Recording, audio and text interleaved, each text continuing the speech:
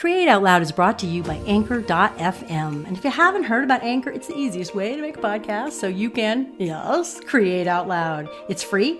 They give you tools so you can record easily on your phone or your computer. They'll distribute the podcast for you. You can make money from your podcast with no minimum listenership. Download the free Anchor app or go to Anchor.fm and get started. Because, I want you to create out loud. Welcome back to Create Out Loud. I'm Jen Loudon, your host, and today we're going to talk to someone who has deeply influenced how I think about story and work with writers. Her name is Lisa Cron. She's a story coach, and she has 3 books out that really are must-reads if you're interested in story or writing story, memoir, fiction, etc. Wired for Story, Story Genius, which I refer to all the time and refer people to get all the time, and her newest, Story or Die. Story or Die is the book you have to read if you wonder why people believe what they believe. How can they believe in QAnon? How can they believe that the election in the U.S. was stolen? Read Story or Die, and you may understand. Lisa started out working in publishing at W.W. Norton. She's been an agent for literary agencies. She's been a producer on shows for Showtime and Court TV, a story consultant for Warner Brothers and the William Morris Agency, and since 2006, an instructor in UCLA's Extension Writers Program. I used to take classes back in the day there in the 80s after I graduated from film school. She's on the faculty of the School of Visual Arts MFA program in New York, and she coaches writers day in and day out. If there's somebody that you want to help you understand why your novel or your screenplay or your memoir doesn't work, Lisa is the most brilliant person. So we're going to dive in and we're going to hear something really startling. And this has to do with signature themes and how we build our body of work. So stay tuned for that revelation with Lisa Cron. Lisa, what does story mean to you? Story itself is literally built into the architecture of our brains. We think in story, we make sense of everything through story, and we approach every story. And by story, I mean whether it is a novel or a memoir or a movie or all the series that we've been binge watching that we swore we'd never watch, and now we've gone through them and we're sad there were only 152 episodes. Exactly. Like my friend's addicted to Grey's Anatomy, and she's like, I want to watch something else, but I feel bad if I leave them. Their feelings will be hurt. I mean, they'll miss me.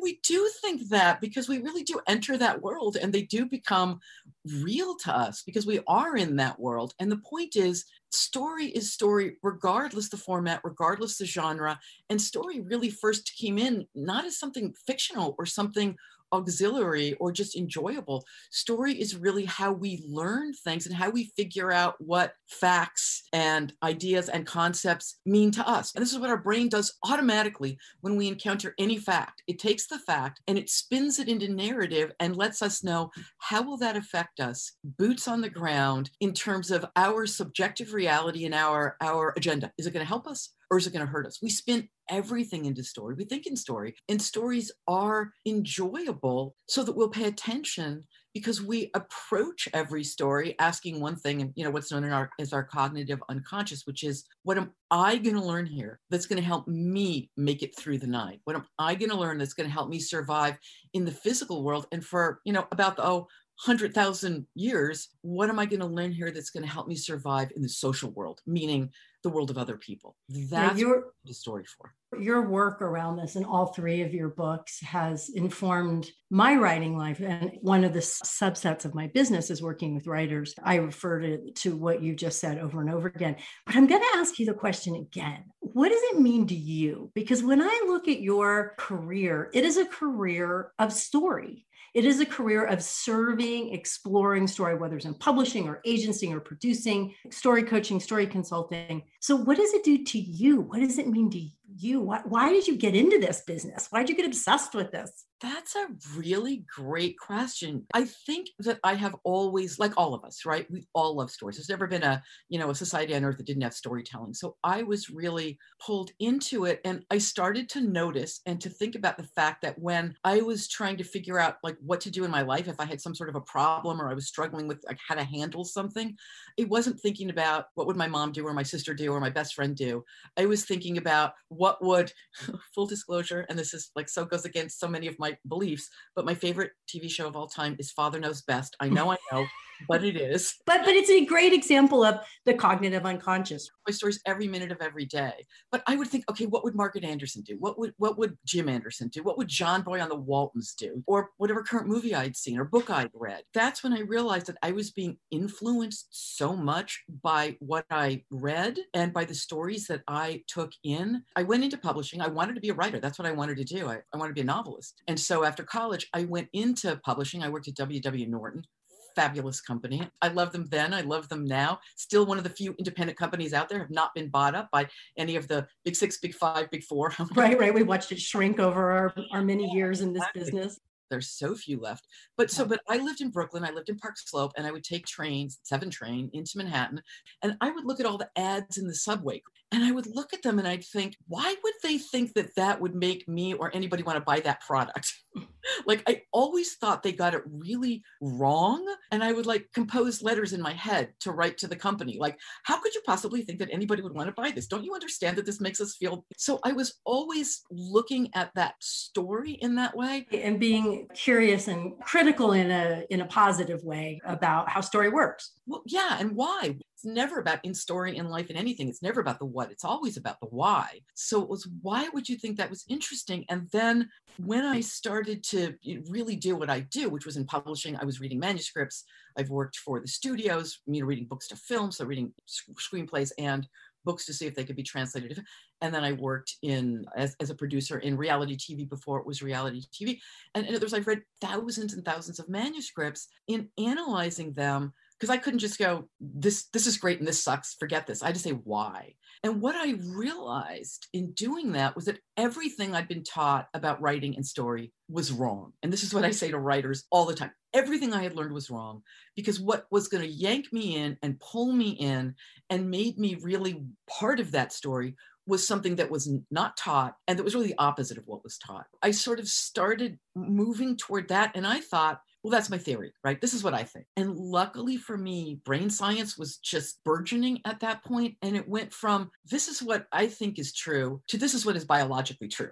You could expand your theory and give it some legs. And that was really thrilling. I mean, full disclosure, what really pulled me in and what my agenda is beyond just story, or even beyond we think in story, and this is how, when you want to change anybody's mind about anything, it's through story. And again, when I say through story, I don't mean through Once Upon a Time. I mean through figuring out their why, their story, and then finding the place where what you want them to do actually intersects with that, and why the reason why they wouldn't hear what you were saying according to them and their story is something that you can show them is untrue. Not show them or tell them, but have them experience what's actually true, and more true to the way that they see the world. In all that, I really saw, and the research kind of bears out, that so much of what we've been taught about how we as humans process the world is wrong and is deeply misogynist. My goal is to flip that. I really want to challenge the patriarchy. That is what I want to do more than anything.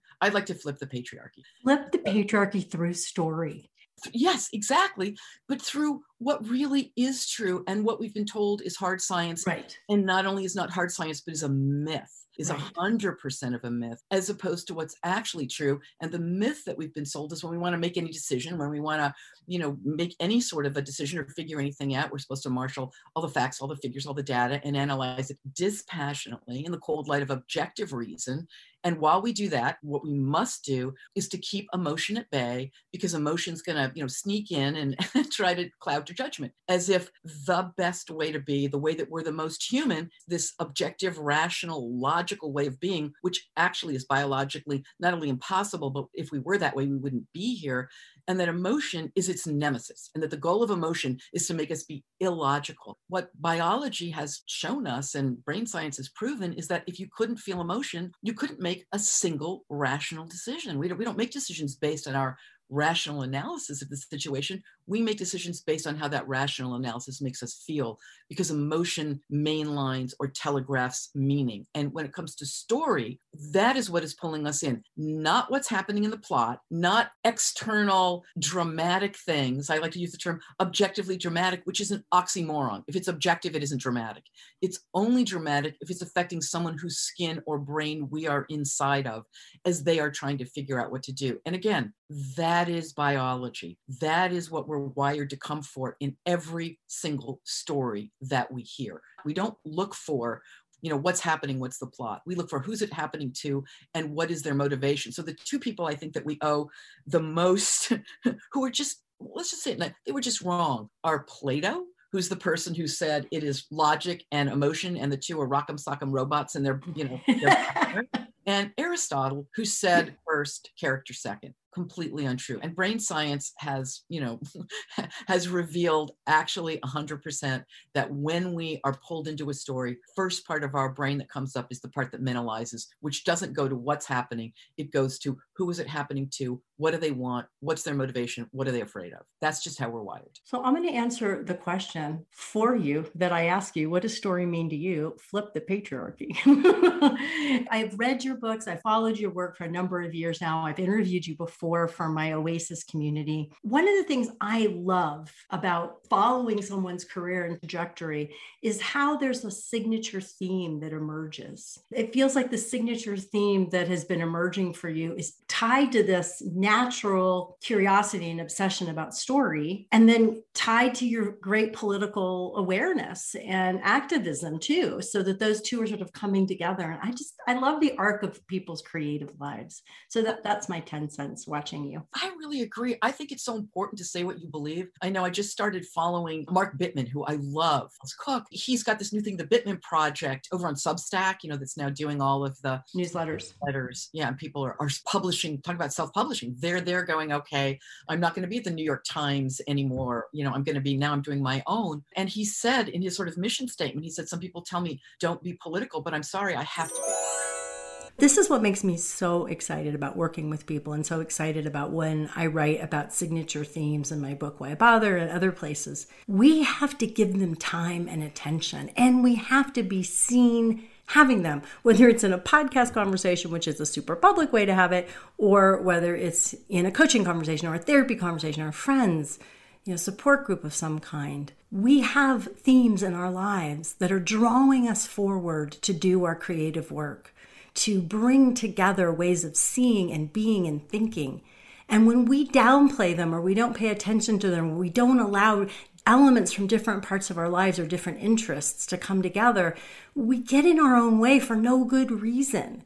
Can you imagine if Lisa says to herself, well, I can't marry together story in this way and politics in this way. I have to just stay in my lane over here. Have you ever done that to yourself? Stop it. That is stopping what our episode, a few episodes back, Anne Lore calls idea sex. We have to let our different interests and areas keep growing and keep talking to each other. I see so many of my clients and students put themselves in boxes or silos. And when that falls away and things get to start cross-pollinating, it's so exciting. I just had this happen with a client. Yeah, signature themes. Let them talk to each other. Let them develop. Where are you saying no, or I can't, or I shouldn't? Where are you saying that's not my expertise, or that's not my lane, and why?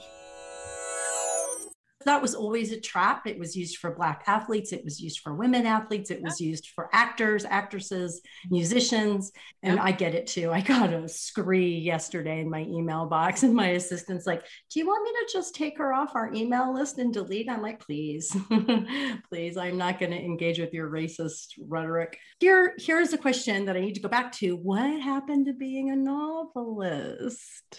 I did write fiction. I actually wrote a novel. I had an agent. It did not sell. I then decided to be a screenwriter. I have written probably 10, 11 screenplays. I mean, completely 100% self-taught. Part of that is how I learned what I learned about story itself. One of the screenplays I wrote got me to a producer who I worked with for years. He did nonfiction. That was how I got into the reality TV before it was reality TV.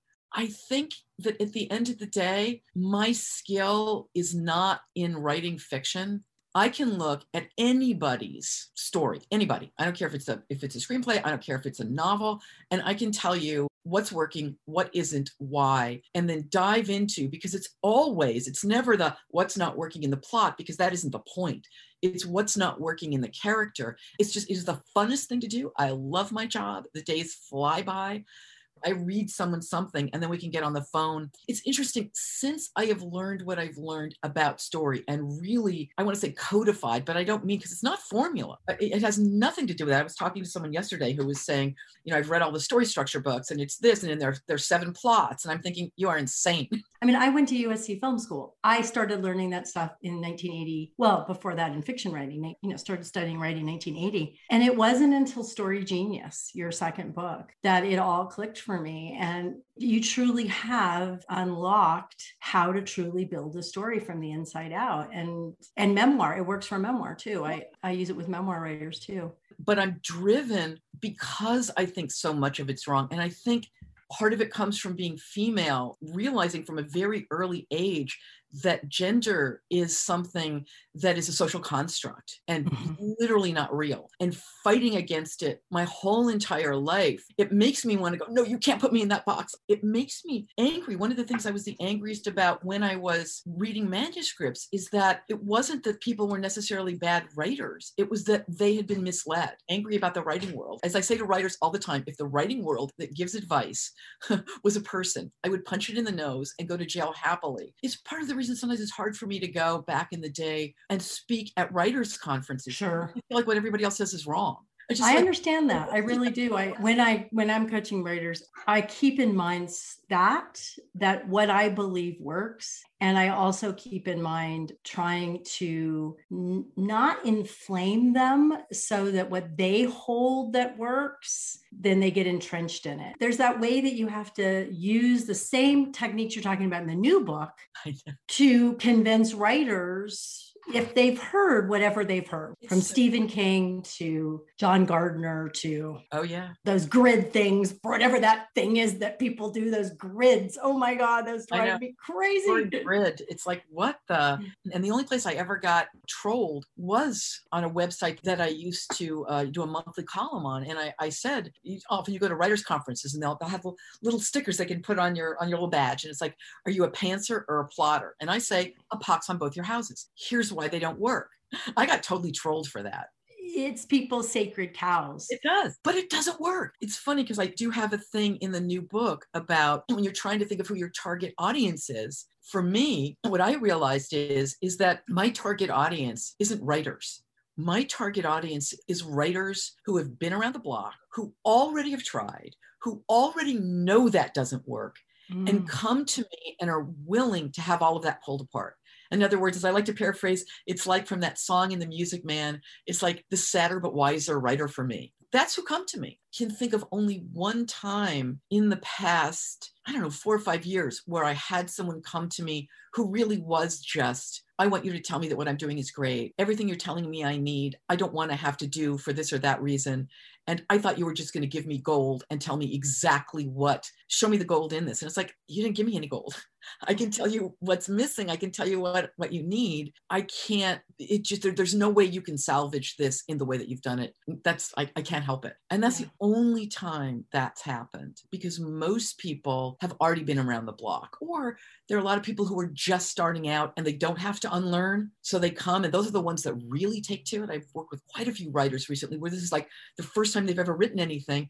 And because they don't have to unlearn all that stuff, I have to keep telling them, you have no idea how good you are, how hard it is for people to learn what you just can do naturally. Astonished by what you say. This is a real reveal of how I think. I'm just regularly astonished 2 or 3 times a week how entire ways of thinking get built up in our world that are completely false.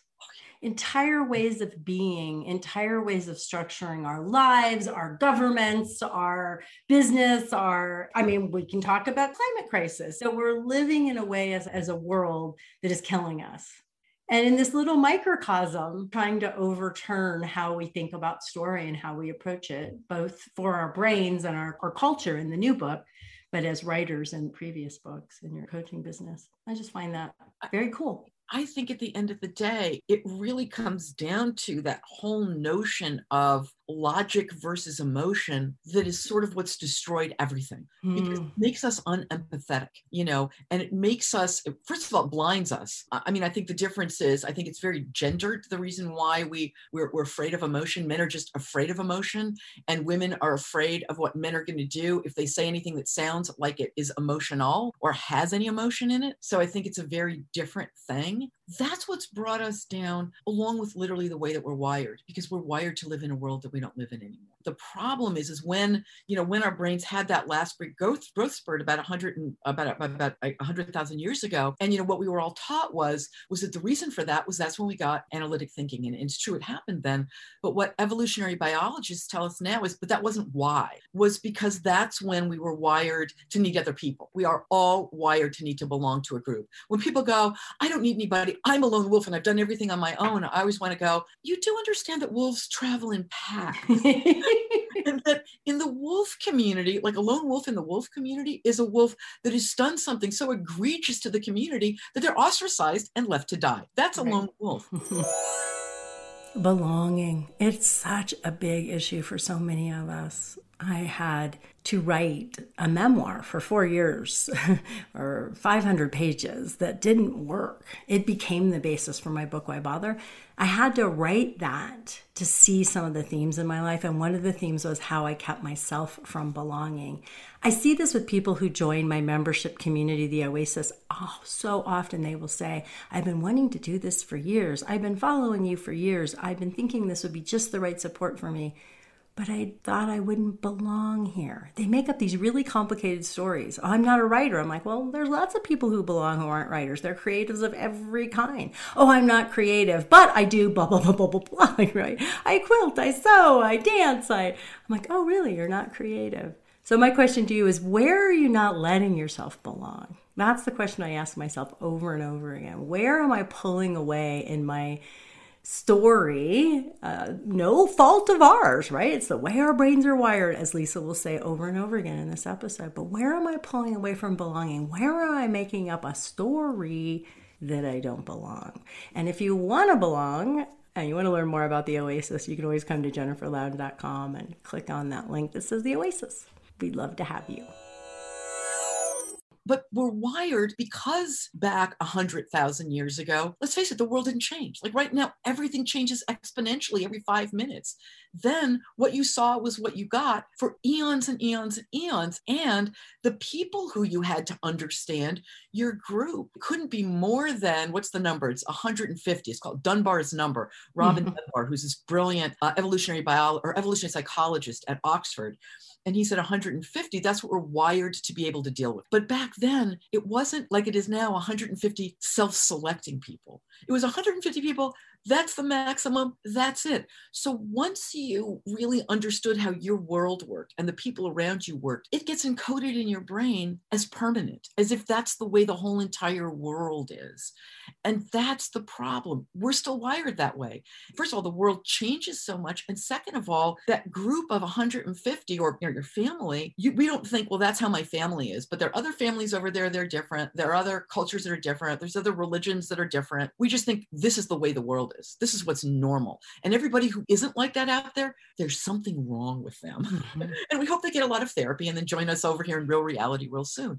And that's not our fault. We don't do that on purpose. That's how we're wired. I really think that's why it's so difficult, because then when we tell other people and we try to use the facts, which have a completely different meaning for them than they do for us, and they argue back, we just think, what's wrong with them? They're self-centered, or they're emotional, or they're deeply misinformed, which they certainly might be. It's not like they made the choice to argue back. It's not like they decided to get angry, because they often do. We do. Biology, that is your brain. When someone attacks your beliefs, because a belief isn't just this external belief. A belief is, this is part of my self-identity. identity. And this is how I identify with my group. And we're wired to feel like if we get ostracized from our group, we could die. So that an attack of a belief is an attack of us. And the way we're wired, again, going back to how we were first wired up 100,000 years ago, we're wired to take an attack on our beliefs. It travels the same neural pathway as if someone had said, put up your dukes, as if they're going to come and try to punch you. So we react in the same way. Again, we don't decide to get angry. Our brain takes that out of our hands because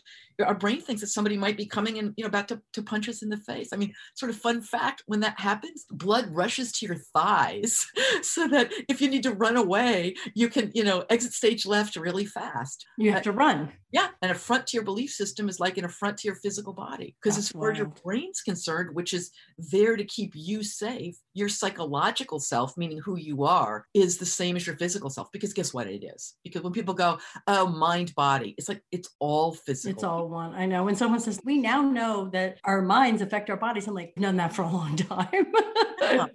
So I want to change tracks for a minute and talk a little bit about your creative life. You do a lot of different things. You teach writing, you speak at conferences, maybe a little bit less. You write and you have to promote your book like you're doing right now. You coach writers. How do you balance it all? What does that balancing planning look like?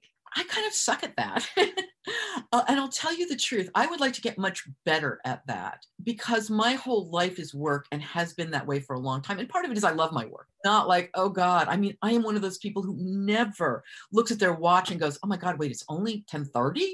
Like, how could that be? The days fly by. The things I know about myself are that I do my best work in the morning. So if I've got to do any writing, I'm trying to come up with new talks to take out of this, new keynotes. I'm actually putting together a class for this fabulous website called Chairman Mom that's going to be called Unlocking Your Aha. And so I am working on those classes, but I will do that in the morning because I am so on in the morning.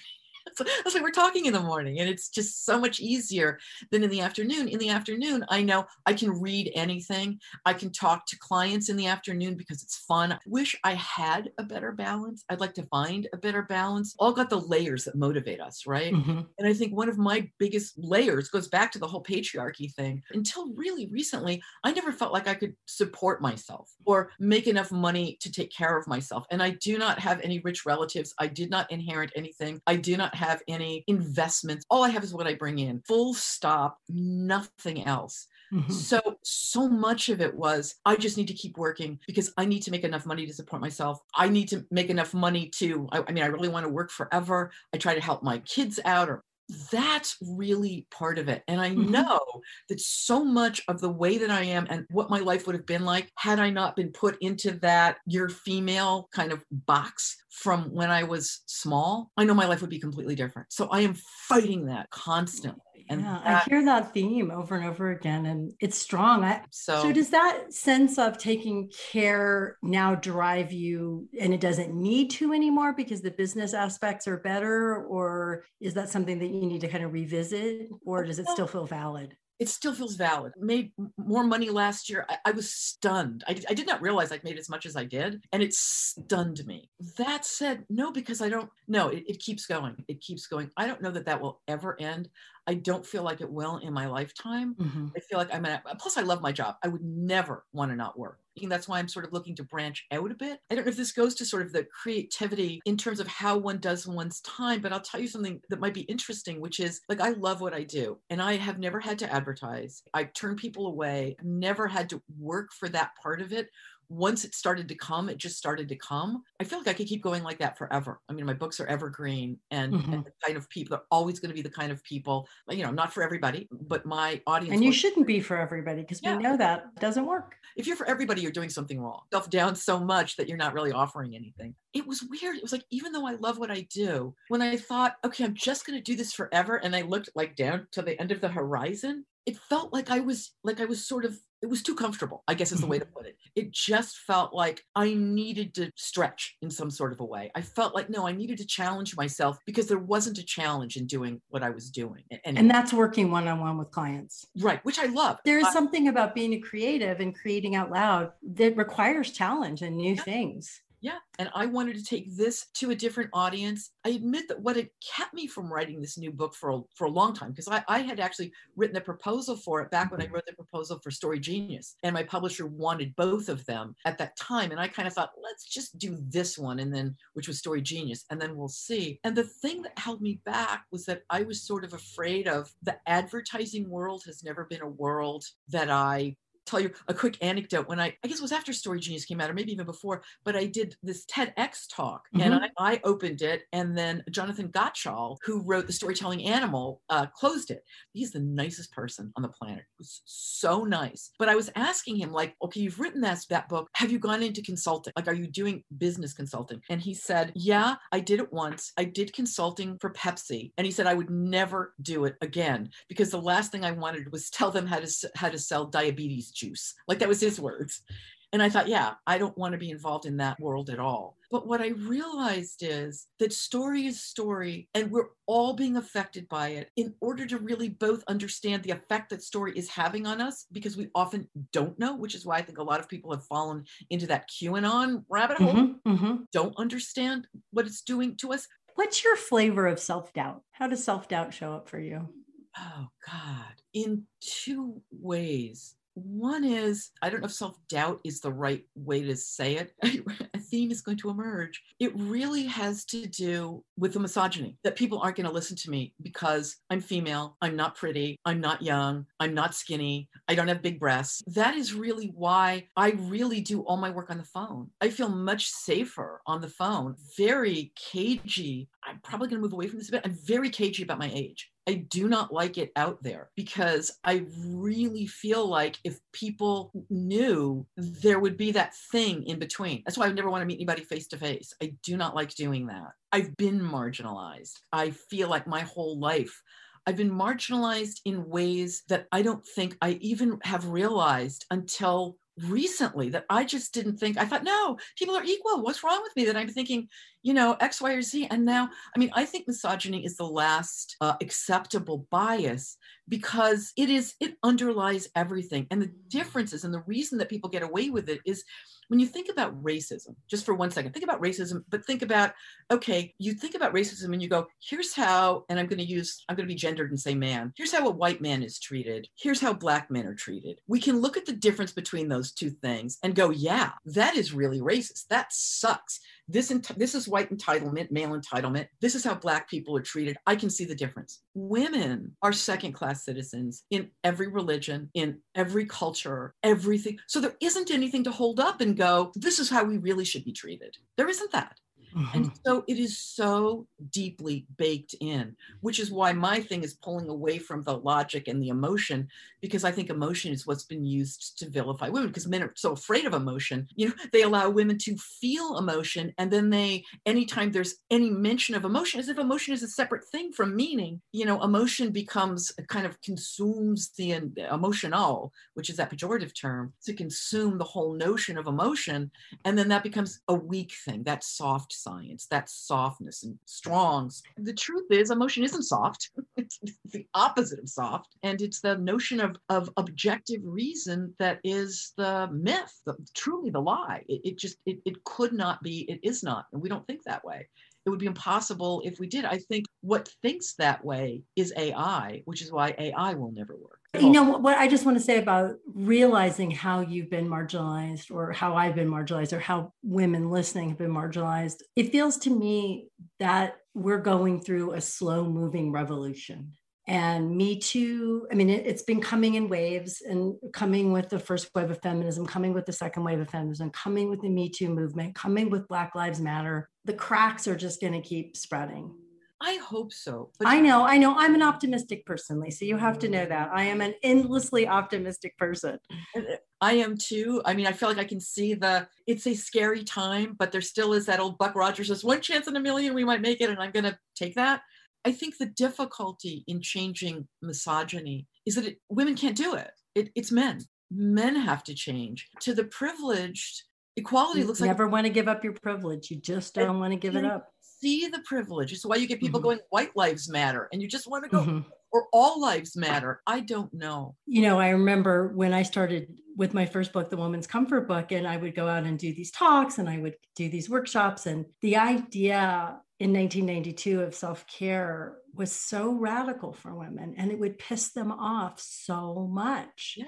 And I didn't get it at first because there's some stories about being a woman that I just didn't get. Right. Some I certainly got and some I didn't.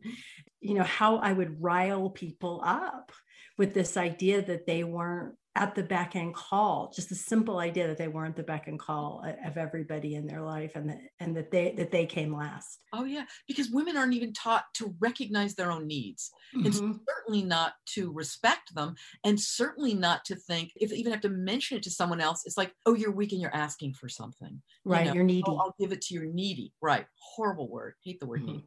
I can say that because totally guilty of this notion of, oh, well, if you're broken, I need to try to fix you and help you and go there for you. And then I can't ask for anything until you're fixed. But wait, what about me? And there's something wrong, and men are not taught to do that. They are just not Right. taught to do that. I want to ask one more question before I ask my last question that I always ask. What is the process of writing your books for you? The last time we spoke, you were starting this new book and you were like, oh God, I'm going to write another book. Totally relate to that. In the 9 books I've written, almost all of them have been so hard to write. What's writing like for you? It's really hard. Writing is hard. I am like that Dorothy Parker that I think is so clever. I hate writing. I love having written. It is really hard. I mean, first of all, I couldn't write without a coach. I mean, I use a coach from the very beginning, someone to bounce my ideas off of, to go, is this clear? Is this not clear? Because I think whether you're writing fiction or nonfiction, that feeling where you really have this notion of what you want to say. And then you realize you've written it's like a crater, and you've written a circle around it, and it's somewhere in that crater, and you can't That's pull it perfect. out. That is a perfect metaphor. Is that a metaphor? I think so. I always get it mixed up. I know. That is a perfect metaphor. I'm going to use that forever. You write around the thing it really is. Always. Oh, and it's frustrating. Okay, that crater metaphor or whatever it is that Lisa just made, it is so important. If you create anything, how clear is that we keep circling around? What is it really that I'm trying to say here or make here or paint here? I think one of the keys that I learn when I coach writers and creatives is that taking the time, and it's so hard for me because I'm a completely jump right in with 2 feet and 2 hands, but taking the time to really think about, try to articulate, get the support to articulate, what is this really that I'm trying to say here? And then really allow yourself to take a stand and be seen taking a stand instead of trying to be everything to everybody, can save you so much time and make your work so much more vibrant and real and authentic. I mean, to create out loud, I think it's to jump into the middle of that crater and go, what's here? Easier said than done, I know. But how often do we just keep circling around it because we're afraid there isn't anything there, or it's not ours to own or say, or because we don't want to spend time really trying to articulate it because it feels more like doing math than doing something creative and fun. But this is so often where I see people not then really stretching to connect to their people that they could reach. And it's certainly a huge part of marketing. Get in the crater. Should we have a bumper sticker? Maybe like a t-shirt? Get in the crater. Disappears in your head, because I mean, here's the thing. That's why when writers come to me and they go, I haven't done any work yet, but I know exactly who my characters are and, and what's going to happen. And I always say to them, well, then you've done no work, because the thing is, it isn't specific. It isn't nailed down. And we don't think in words. We don't think in sentences. We think in images and sort of feelings and ideas, and they float away. It's only when you concretize it. And that's why when you try to grab it, I always picture that scene in old movie Lost Horizon, where the woman leaves Shangri-La and then she turns to dust. It's like that's what happens. You just turn to dust, because you haven't really gotten it. It is painful. I always think, oh my God, is this going to be any good? What am I doing? People are going to hate it. That's where, when you ask like self-doubt, the one thing I've learned is that because I really felt like I had something to say, I really felt like this is a truth that isn't out there and I want to get it out there. Because I want to help. I want to change the world. And I feel like this is a big problem with the world, with the way we see things. And again, none of it's our fault. I mean, everything I write, we do get to keep evolving. We can, exactly. But just if we know what we're up against. Yes, we have to see it. We have to have the distinction. We have to name it. And you do such a great job of naming it. And then we don't blame ourselves, because we blame because ourselves. When people go, I heard someone, and then I'll get back to what I was saying, but I heard someone on a radio show I used to listen to on NPR years ago, and she was talking to someone, and they were going, why do you think we're so insecure? We're always so worried about what other people are going to think. What makes us so insecure? And I'm yelling at the radio going, we're wired to wonder what everybody else thinks. That we're not insecure. That's what makes us human. And the problem is, once we define that as insecure, now we've got two problems. The fact that, yes, we are always going to wonder what other people think. And now we blame ourselves and we think there's something wrong with us for that. And there's not, because that is how we're wired, because we need to know, are you safe or aren't you? Again, everything's about, hallelujah. Am I safe or, or am I not? And that is sort of the point. So coming in with this book, I really thought, I have something I really want to say. And I know from past experience that as I write it, I'm going to think a lot of the time, this sucks. This is terrible. This is stupid. People are going to think I'm stupid. And this was an even scarier one, because I was going into an arena that's new to me. Writers, I feel comfortable with, because it's been my world for such a long time. But this was going into places, and there's some chapters I actually wrote here where I had to do a lot of research, because it literally isn't my world. But I could see how it applied. And I like I said, I did a lot of research. But I thought, okay, if it turns out, and this sucks, and everybody hates it, that's not going to be because I didn't give it everything I had. And I did. I sequestered myself. I went on places where I locked myself in and didn't do anything for weeks in order to really write it. Because, if it fails, it'll fail because I just didn't get it, not because I didn't give it 150% of everything that I've got. That's why my motto that I've been saying a lot lately is just, you got to love the suck. You got to embrace the part that is either boring or hard, or those voices that are telling, and even the voice. I mean, that voice that's telling you, like that thing we used to hear when we were kids, like, if you don't succeed at first, give up, why make a fool of yourself? I mean, that's what that voice is. The negative voice, it's always telling you, don't do that, don't try that, you're going to get in trouble. It thinks it's helping you. It does. What it's telling you is the right thing. And it thinks it's protecting you from something that's going to hurt you. Or humiliate you, or basically kill you in some form, if not physically, then. And it's wrong. It's almost always wrong. It's trying to protect you from change. One of the ways I coach people around that is I'm like, let's just you take one step and then you notice, did you die? Right. I mean, I really want you to check it out. You got to check it out. Are you still breathing? Are you still alive? And I had a client come back to me recently and said, yeah, the whole time she was doing X, she was like, am I dead? Did I die? Am I dead? That is the best advice. I'll tell you, it's funny. I used to do personal essays, perform them, which was so fun. I fell into it by accident. A friend of mine was teaching a class in New York, and she needed like one more person to be in it in order for them to run it. She said, oh, please, will you do this? And I said, sure. And I'd never spoken in front of anybody before. And this is when I discovered that I wish I discovered it earlier, because I loved it. What she said to people is, she said, when you first go up there, you're first speaking in front of an audience, she said, you have one goal and one goal only. And that is, when you're done, to walk off the stage and you're still breathing. If you're still breathing at the end, you have succeeded. Everything else is gravy. That made everything so much easier. Here's my last question I like to ask people. What will you learn next? That is a really good question.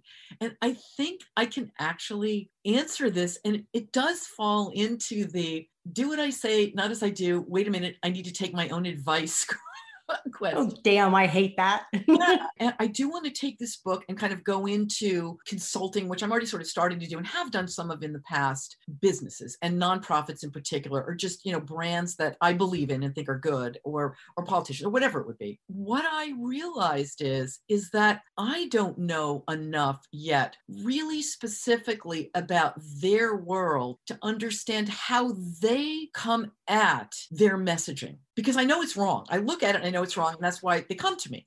But how they've arrived at that, and sort of the methodology that they use, and the world that they're in, because everything I see about it when I hear things, it's like, I can't even believe anybody would think any of that would ever work. Somebody just tweeted something. It's about a book that just came out about, can I swear? Because I think yes, you can swear. The name of the book. I think the book is about shit jobs. I think that's not swearing. That's a biological fact. There you go. but it was about jobs that are irrelevant. People who have these big jobs where they go, yeah, you know what? This doesn't matter. It doesn't make any difference in any way. And so much of it was about data and collecting and here's how we message, blah, blah, blah.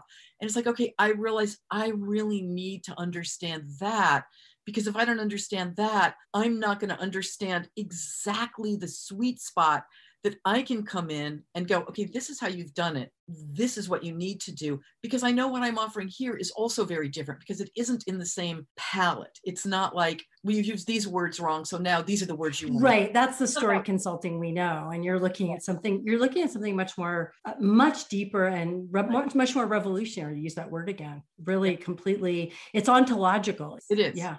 I have learned and benefited so much from your work, Lisa, and I am really, really grateful. And I'm so grateful for this conversation. Oh, thank you. This was like so super fun.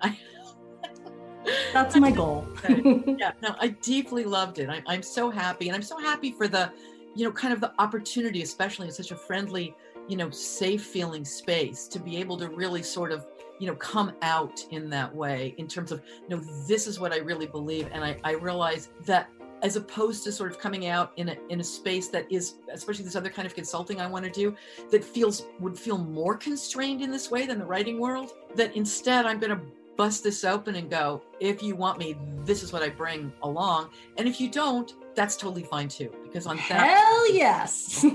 I'm good to go. That is the definition of create out loud. That is it. It gave me chills all over my body. Thank you. Boy, I find several things that Lisa said so exciting, including that she wants to keep growing. We know that that's essential to our creative lives, to keep growing. There's lots of things I'm sure you've mastered. And how do we stay juicy with our work? And I also love the idea of subverting the patriarchy with story. Isn't that amazing? So what are you taking away from this episode? What are you going to put in your creative toolkit? Give it a moment's thought. Write it down. Text a friend. If you're listening to the show and you can share it on social media with something you've learned and a link to this episode or any other episode you love, that's a really great way for us to grow. And yet, subscribing, downloading episodes, sharing on social media, even just texting or emailing a friend, I think you'd really love this, and a link to wherever you listen to podcasts would be amazing. And speaking of amazing, if you have some time in September, I'm going to be leading one of my signature retreats in North Carolina.